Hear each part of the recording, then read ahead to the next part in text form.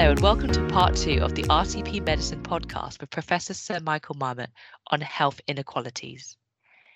In part 1, we heard about the relationships between socioeconomic status, hierarchy and culture on health outcomes, and that there is a social gradient for health which shows that health inequity clearly exists for most of our population, with a direct relationship between socioeconomic status and health outcomes. We've heard about data to show this in England and in many other places for many years now. Despite knowing this, outcomes we aim to improve in England following the first Marmot review have been found not to improve 10 years on, and if anything have worsened. This has subsequently been followed, as we're all aware, by a global coronavirus COVID-19 pandemic, and now rising living costs relative to wages. We continue our conversation with Sir Professor Michael Marmot, Professor of Epidemiology and Director of the Institute of Health Equity at UCL, on health inequalities, about how the COVID-19 pandemic has impacted our health outcomes and looking to the future. Here's part 2. Hello and welcome to the RCP Medicine podcast. My name is Jasmine Lee and I'm a palliative care physician and an RCP Clinical Education Fellow. I'm delighted to be joined today by Professor Sir Michael Marmot, Director of the Institute of Health Equity at UCL. Hello, Michael. Hello. In terms of where we are now and looking forwards at what appears to be a very scary looking winter for many people with this cost of living crisis that is happening. We're seeing people having to make very difficult decisions about the rising costs of staples such as foods as simple to us as bread, milk and eggs, and energy prices going up multifold since the beginning of the year, as well as travel costs, of which some people are very reliant not only to get about but also to get to work and occupations. What do you think this is going to have? I mean, we haven't yet heard or seen precisely what interventions are going to take place, but certainly there is enough concern with what we're seeing in terms of the figures and in terms of the rates of inflation compared to people's wages and so on. How do you think the cost of living crisis is going to affect what already is a very bleak picture for social inequities following both the review and post-pandemic? Badly. Before the cost of living crisis was severe, you will have heard the rhetoric from some of our politicians that poor people only have themselves to blame. They've got poor dietary habits. Well, it's because they're ignorant. They don't know how to cook. Says any number of upper class people, would do wonderfully well on 30p a day. I could cook and feed my family and so on.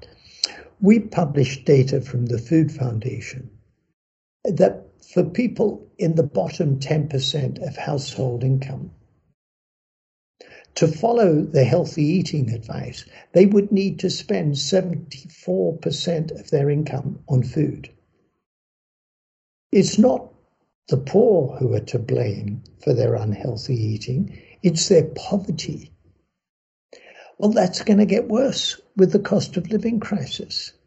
I wrote a think piece. I was invited to write a comment in The Guardian, and I privilege dignity. Dignity is fundamental to who we are and taking our place in society. One way to threaten people's dignity is to take away the means to lead a dignified life. It is undignified to have resort to a food bank to feed your family. It's undignified to have to wear 2 overcoats indoors to stay warm. It's undignified to have to cancel a children's birthday party because of cost. And the threats to dignity from the cost of living crisis will expand. This is a health crisis. What is a cost of living crisis is a health crisis. People in cold homes will die. Their children will suffer.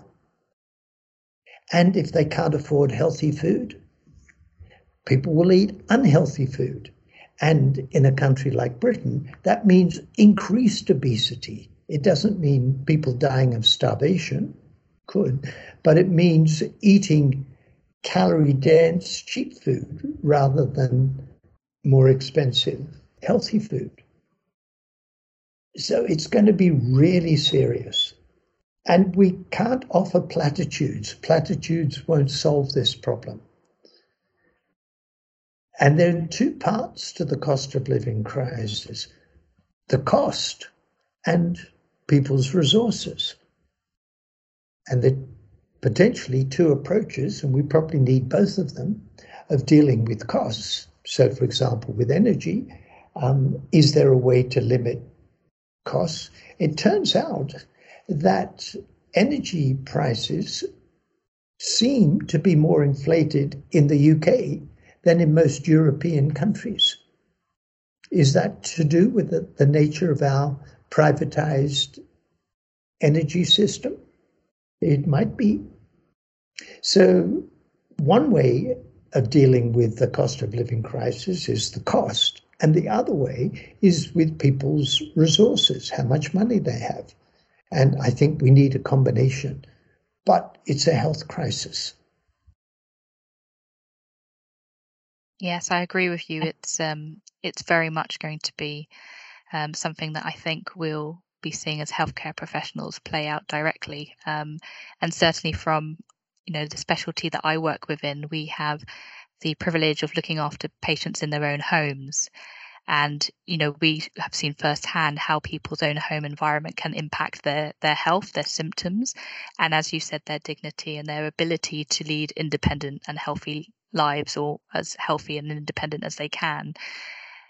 You mentioned some differences between our country and other countries. Are there any areas of good practice or strategies that you've seen in other countries that you think would be helpful in terms of our own situation here and the cost of living crisis that could be considered? A great deal. If we look, let's go back before the cost of living crisis. Let's go back to what I documented in my 10 years on report. The slowdown in improvement in life expectancy in the UK was more marked than in any other rich country except the United States and Iceland. So there was something really bad going on in the UK that was more severe than was going on in other rich countries, Europe, Australia, New Zealand, Canada, except the US and Iceland. Wow. Let's look at what those countries do. So there's all this talk about cutting taxes. We are a low tax country. According to IMF figures, government receipts amount to 36% of gross domestic product in the UK, 36%. In Finland and France, 52%. In Scandinavia, other Scandinavian countries, the high 40s, Germany, all these countries, where among the US is low, we're 36%, they're about 31%. So public expenditure seems to be really important. Let's take expenditure on early childhood, children aged 0 to 5. The average for OECD countries, the rich countries, is about $6,000 per child. In Norway, it's $12,000 to $14,000 per child. The average is $6,000. In the UK, it's $4,000. In the US, it's $3,000. So we're below average. Child poverty We're above average. These are political decisions. This is not something that's intrinsic to our economy. These are political decisions. We've decided that we're tolerant of high levels of child poverty.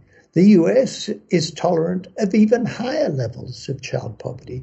We've decided not to spend very much on early child development and education. That's a political decision. When you say, can we learn from other countries? Yeah, we can learn from almost any other country. We could learn from Korea, from Norway, from Finland, from Germany. We could learn from a lot of other countries that actually see expenditure on improving the quality of life for their citizens as something important that government should do. And we don't. And we're suffering as a result. Wow, that's an incredibly sobering fact and thought there. I think, when we think about child poverty, it's often something we would assume and think about that's happening to other countries and not within our own country. And I think many people would like to think that our country does prioritize education and child health and development and those sorts of things. So that is certainly something. But that's not what the figures show. Yes, that yes, may be what people would like us to believe, but it's not what the data should show. Absolutely, and I think that's the really real power of the data and the fantastic work that you've been doing over many years is that the data and the evidence speak for themselves, and they are, as you mentioned, they're not aligned to any particular political policy or situation. They are reflective of what we're seeing in the here and now and previously in the past as well. There seems to be a gap between what we can find out, what we can know, and what we can see in the data, and really affecting positively health outcomes for people. Where do you see that we can make a change, both from, you mentioned kind of policy level, but are there other things that we can do as individuals, as communities, as societies that might be able to impact and change this for the better, Michael? Yeah, I mean, a version of your question that I'm often asked is, you've been producing these reports for a very long time and government doesn't seem to be taking them seriously. Aren't you unhappy? And the answer is no, I'm not unhappy. I've given evidence to the Scottish Parliament. I've talked to the Northern Ireland Minister of Health. I talk to people in the Welsh government frequently. It's only the government in Westminster that's been ignoring this. And we're working with local government. Greater Manchester, well, firstly, Coventry declared itself a Marmot city in 2010. When I produced my 2010 report, Coventry said, right, we'll do that. Then Greater Manchester invited us to work with them. And we produced a report, Build Back Fairer in Greater Manchester. Then Cheshire and Merseyside. We produced a report for them, Altogether Fairer in Cheshire and Merseyside. Lancashire and Cumbria will produce a report in the next month or two for Lancashire and Cumbria. We've been working all around the country, in Luton, in Waltham Forest. We're doing work for Greater London. Gwent wants to be the first Marmot region in Wales. The Southwest region has invited us in, and on and on. That's really exciting because it means that we don't have to wait. I do want central government to do things, no question, but we don't have to wait for them finally to act on the evidence, because there's a great deal of interest from integrated care systems, from local government, from the voluntary and community sector, of people who really want to make a difference. And we're very happy to work with them. So I'm really excited by that. And then, of course, there's a great deal of interest in many other countries. Yeah, that's really brilliant to hear, and really looking forward to hearing more in the future about how those joint working teams have gone. You mentioned the 5 policy changes that you put forward in the original Marmot review. Do you see the priorities that we should be working on being the same moving forward? Are there any other things that you think we should also be including and focusing on in addition to those? And I appreciate that, the review didn't find that we'd made good progress in those 5 areas, but just interested to know whether, if you were going to present, the policies now, whether you would stick to those 5, make changes, whether you think we need to be expanding more or actually trying to focus more stepwise if we've not made good progress over the last decade and so on? So we confused the world slightly because I had 6 domains of recommendations in my 2010 review. We only addressed 5 of them in the 2020, but I think all 6 are important and we've added 2. So let me just recap what the 6 were. Give every child the best start in life. Number 2, education and lifelong learning. Number 3, employment and working conditions. Number 4, everyone should have at least the minimum income necessary for a healthy life. Number 5, healthy and sustainable places in which to live and work. And the 6th one, which we didn't address in the 2020 review, was lifestyle, social determinants of behaviors. And in relation to your question, I stand by those 6, and I think the analysis was correct, and it hasn't seriously been questioned. We need action on those 6, but we've added 2. And the 2 we've added deal with racism, discrimination, and their consequences. And the 8th one is pursue the climate agenda and health equity agenda at the same time. So everything has to be put in the context of dealing with the climate crisis. And dealing with the climate crisis, you need to make sure you don't make inequities worse. And dealing with health equity has to be done in the context of dealing with climate change. That's really interesting, Michael, to hear how those 2 other priorities have come in as well. And yes, I agree with you. I think that's really important, and making sure that both of those things are things that affect society.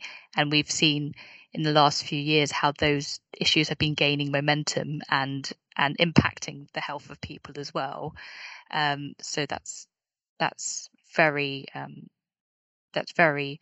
logical that they're also things that we need to move forward on as well. Michael, I was wondering, you've done a lot of different work and reports, as you've mentioned, over the years. What's sort of the plans moving forward? Do you have a kind of plan to do a further review in a set number of years, or is it something that we need to really monitor year on year given the trends that we've been seeing? Or is it something that actually the actions really need to be initiated now, and as much as we can use the data, we really need to see some strategies, some actions, some outcomes being achieved? What's your thoughts on the future going forward? I was at a gathering in early July, which is not the kind of thing I usually go to, and one senior person in the system said to me, "Oh, social determinants of health are everywhere. You must be so happy. What are you going to do next?" It's not quite how it feels to me. There's a great deal still to do, no question about it. I'm really excited by the take-up we've had from local government. I'm excited by the interest we've had from some other countries. I'd like more. And it's going to be very important to document the outcomes of these actions. So it's not enough to have policies. It's important to have policies, but we need to see that they're being implemented and having good effects as a result of the implementation. So there's a great deal to do to keep it on the agenda. And I think about the task as having three components: research, training, and policy and practice and implementation. And they're linked. So that although all our recent reports are very much about policy and practice and implementation, they throw up things that we don't know, which should feed back into the research agenda. And training is getting more people involved in research and in action. So it's a huge agenda. I'm delighted that I think we've made progress. As the thrust of your questions, health equity is on the agenda now in a way that it wasn't even a decade ago, but certainly 3 decades ago or 4 decades ago when I started doing this. It is on the agenda now. Social determinants of health are on the agenda now. That was an unknown term before we started working on it. That's great, but now we want to see the action necessary to improve health and reduce health inequalities, promote health equity. A great deal still to do. Yeah, I agree with you, Michael. A great deal still to do, but nonetheless, really important work that needs to be addressed and needs to be done. And as we mentioned before, work that is impactful across the whole population and across the lifetime of our patients and individuals that we live and work amongst as well. Michael, thank you so much for sharing so much of your wonderful experience, your knowledge, and your expertise with us today. I'm sure many of our listeners would have found this talk fantastically insightful and really riveting to listen to. If they were interested in finding out more or in doing something or being involved themselves, what would your advice to them be for someone perhaps like me who knows maybe a little bit about what's been happening, some of the work, or has really seen the effects of the pandemic on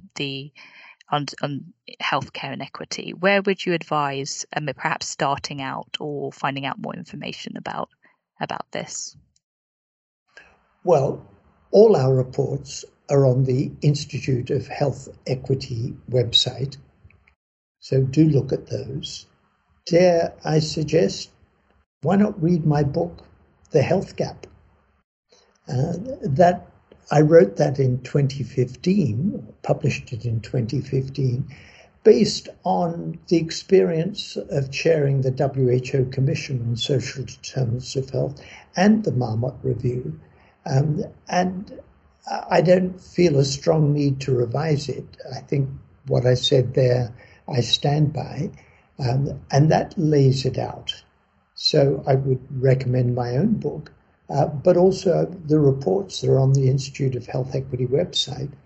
And one very welcome development is that the Royal College of Physicians took the lead in getting the other medical Royal Colleges to join a Health Inequalities Alliance.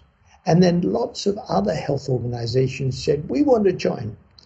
The Health Inequalities Alliance now has more than 200 members. So it's on the agenda of medical charities, the medical Royal Colleges. So there's ample opportunity for people to learn from their medical Royal Colleges, as well as reading my book, The Health Gap, and looking at our website for our reports. That's fantastic, Michael. Thank you so much. Thank you so much for speaking with us today. It's been absolutely fantastic. I've thoroughly enjoyed our conversation today, and I hope you have too. Thank you very much to our listeners for listening to our podcast today, and I hope that you've enjoyed this conversation. My pleasure. I hope you've enjoyed part 2 of Michael Marmot and that you've taken away some valuable understanding and insight of the real challenges that are facing us before, today, and in the future when it comes to healthcare inequalities. Like me, many of you would have entered medicine aiming to help and improve people's lives and do so on a daily basis. But we increasingly see and know that healthy outcomes are something that we can't just achieve through direct treatment and care of illnesses and afflictions alone. It's been evident to us during these last couple of years during the COVID-19 pandemic, and it's likely to be a reality check we'll see in our clinical environments if our social economic climate continues through to this winter and beyond. Thank you for joining us. Have a good day wherever you are, and see you next time on the RCP Medicine podcast.